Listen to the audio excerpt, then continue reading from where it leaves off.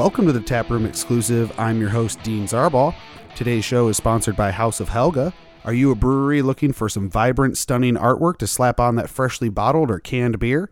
Or maybe you're a brewery starting up and just need help coming up with a logo. If so, contact House of Helga for all your design needs. They've worked with Masthead, Streetside, and yours truly here at the Taproom Exclusive. Check out Kyla's entire portfolio of incredible work at houseohelga.com. On today's show, I chat with Brick and Barrel's brewer and founder Karl Spiesman over their tasty McTavish Wee Heavy and the 60 shilling Scottish Ale. But first, a taste of what's going on in the craft beer world with this week's Tasting Glass, brought to you by Northeast Ohio Craft Brewery News.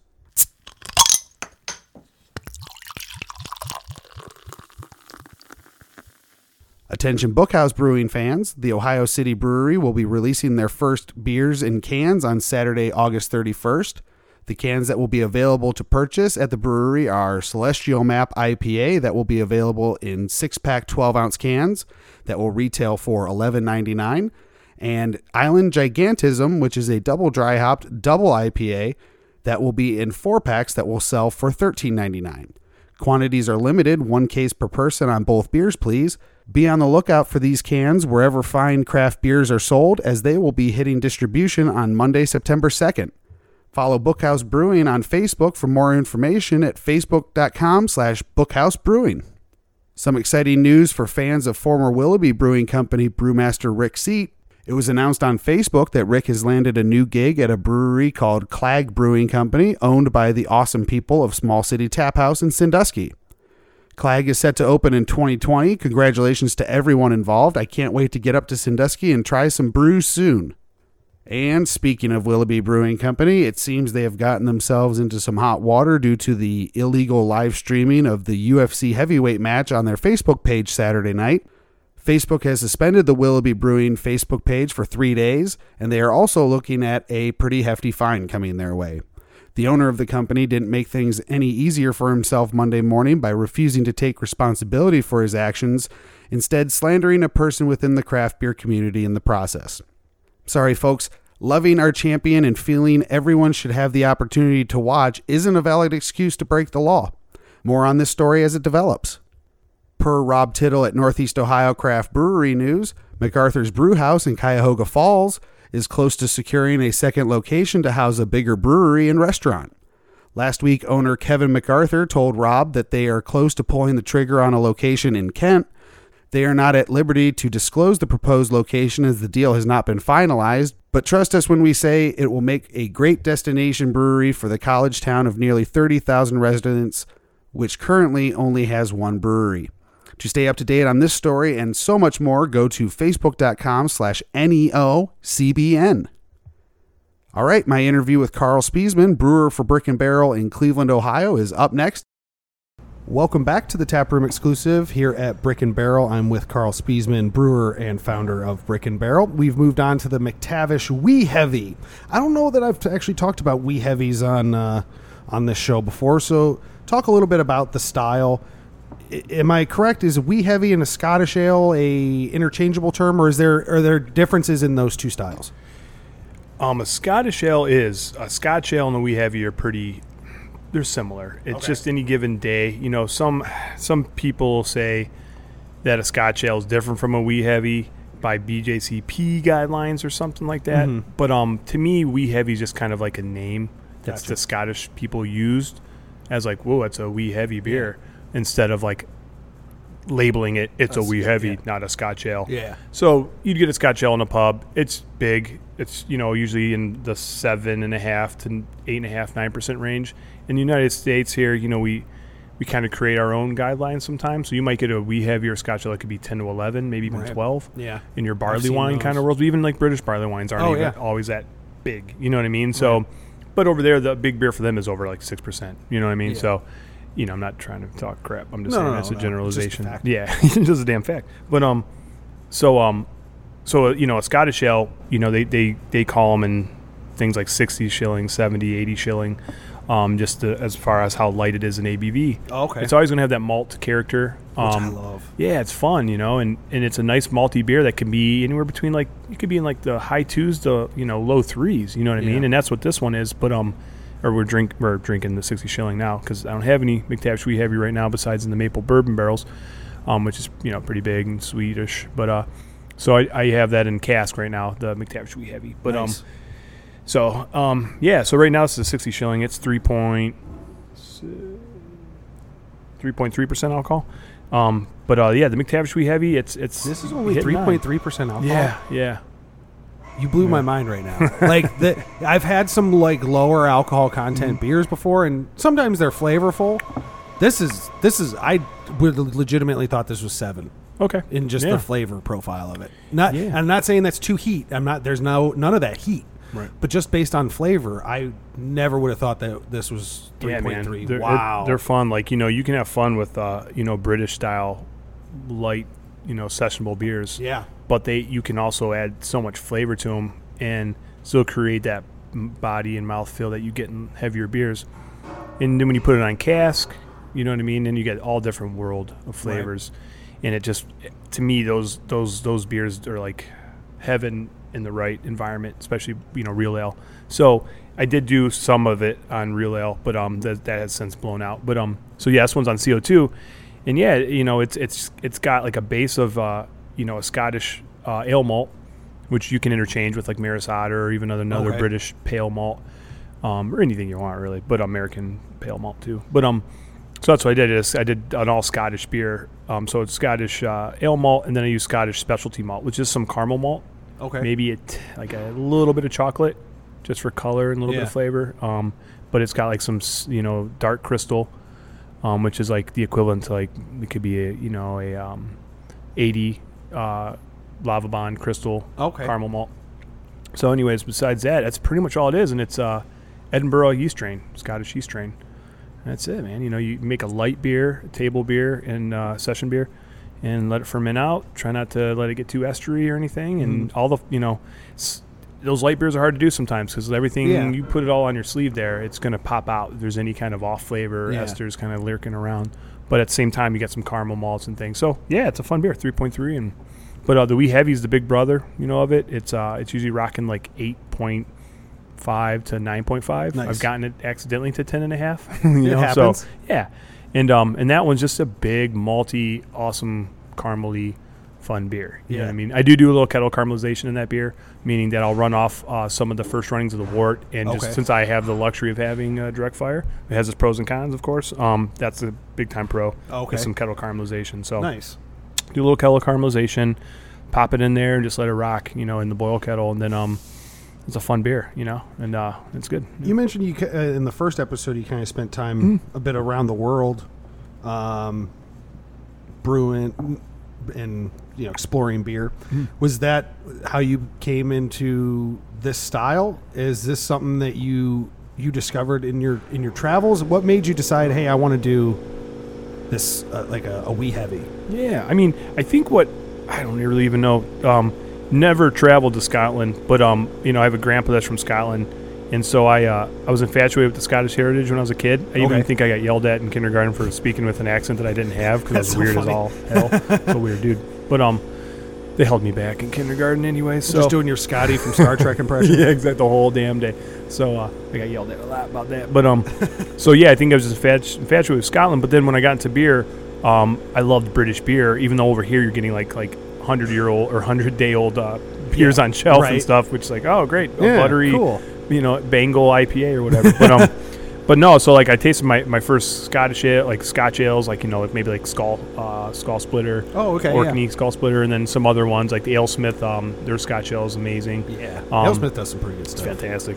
But then as you're like drinking through all these beers, you're like, wow, I like these malty beers, but that one just hit it for me. I like the barley wines too, but I was like, man, there's something a little bit different that I liked more when I was drinking them. So I go around the craft brews and try them and stuff. But yeah, I love the British beers, and I like the Wee Heavy when I had them nice, and that was kind of really it, It's just so you get another eureka moment. Like, I love this style of beer, and I want to do it. And it wasn't even that nobody's really doing it. I never really thought like that. Like, I got to do something nobody's doing, because I do stuff that everybody's doing. You know what I mean? Like, everyone's got an IPA and a Kolsch. Like, so obviously I don't really think like that. If I was, I'd have like a tart lineup for you and hazy something. But no, I don't. I have a 60 shilling. Ooh, it's exciting. It drives into the tap room. People waiting around the corner for the 60 shilling. In kilts. Yeah, exactly.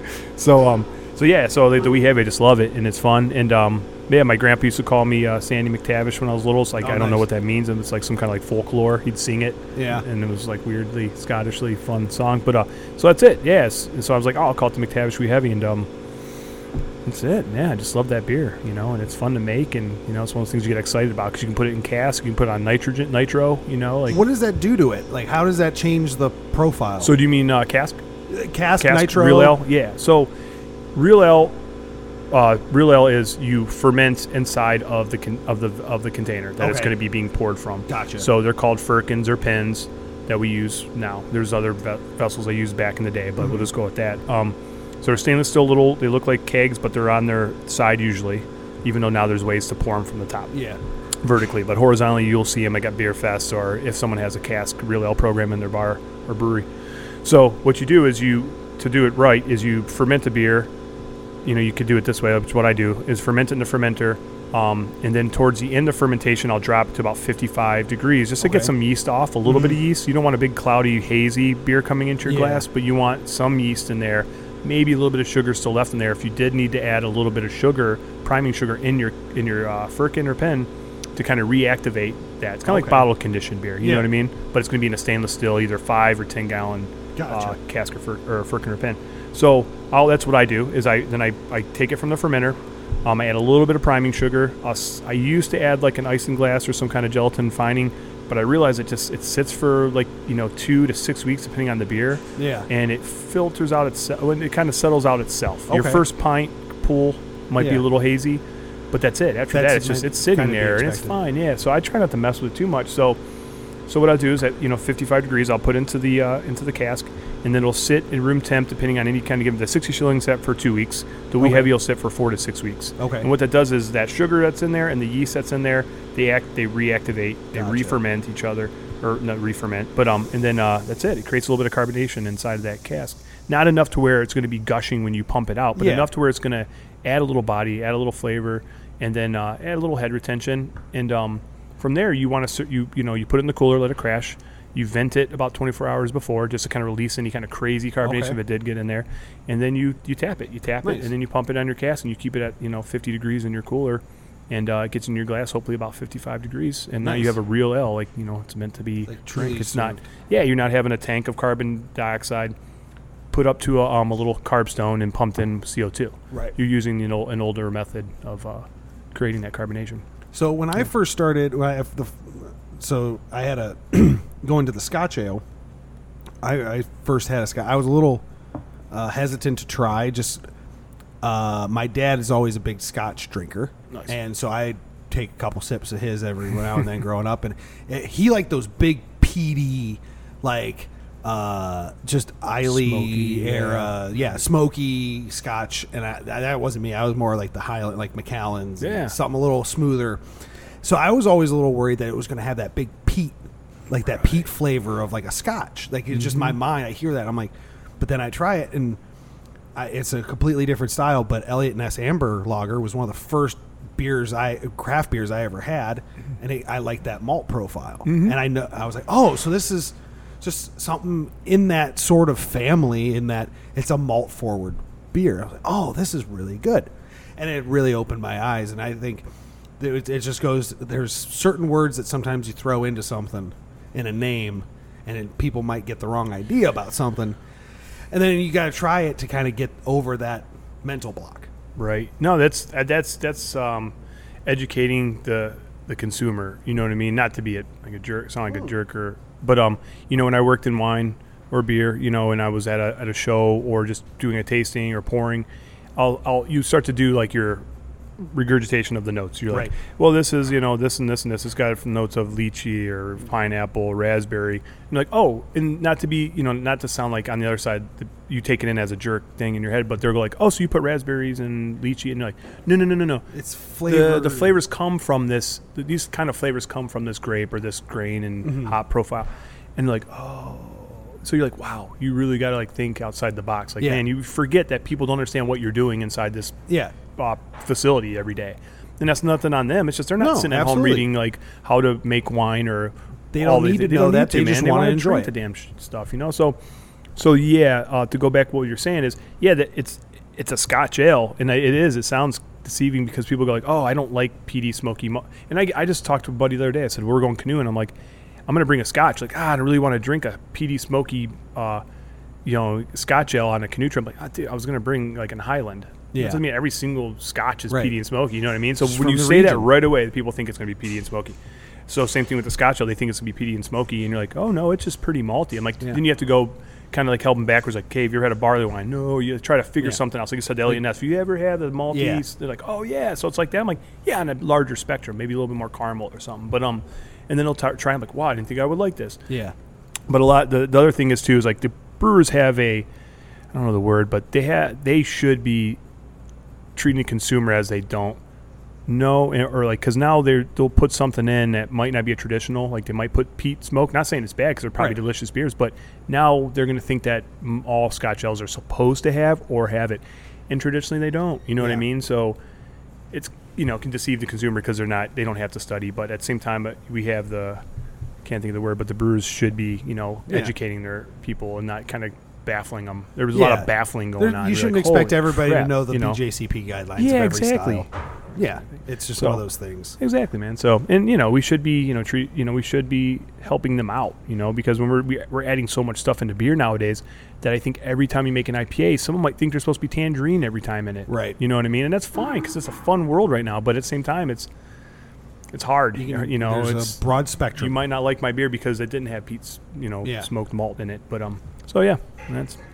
With this being lighter, the 60 shillings here, a little lighter in alcohol content, what would you say if you're going to eat with this? How would you pair with something This like one's this? awesomely fun. I mean, obviously, like we were talking about Kolsch a while back. You can't do more of the lighter, probably lighter dishes. It's going to mask some of those flavors. Yeah. But this one, actually, now you can kind of get some of the middle of the world and even more into the dessert world. We can have some desserts with it, and have some like bigger desserts. More like chocolates and malty, caramely kind of thing, or not malty, but caramely things. But you can get into like your red meats. You could have a hamburger with this. It would go nice with a nice hamburger. You could even get to the smoky world if you were smoking like some smoked pork or something. Yeah. I mean, this would go nice with because there's a lot of caramel. And it's only 3.3%, but eat away at some of those fats. Some of the fats, absolutely. the richness that's in your mouth, and it's kind of across the board. You could even some of the cheeses that even do have like the blue veiny cheeses, some of the stinky cheeses would go well with this. If you're just doing like a little cheese board and then throw some meat on there, salami, you name it. Yeah. And some of the spicier meats might not go well with a malty or caramely beer. But I think it's fun just to trial and error it. But like you can have fun like on a cheese board, have some like fun cheeses. You could put like dates on there, like figs. Would go nice with this because what I get from the Wee Heavy is a lot of datey, figgy, caramely kind of those flavors, like where they put like a caramelized glaze or something. And it's almost like it is pretty much a dessert beer when you're getting high in alcohol like that. Right. There's a lot of caramel malt flavors, but so yeah, that's it's a fun beer, especially at 3.3%. It won't cut through and it won't mask too many things. I think, it's my opinion, but yeah. Thank you again for your time, Karl. Anything else you want to get out about either of these beers or Brick and Barrel before we head to the finale? I'm good. Thank you. Thank you for your time. Tune in next week for another episode here at Brick and Barrel.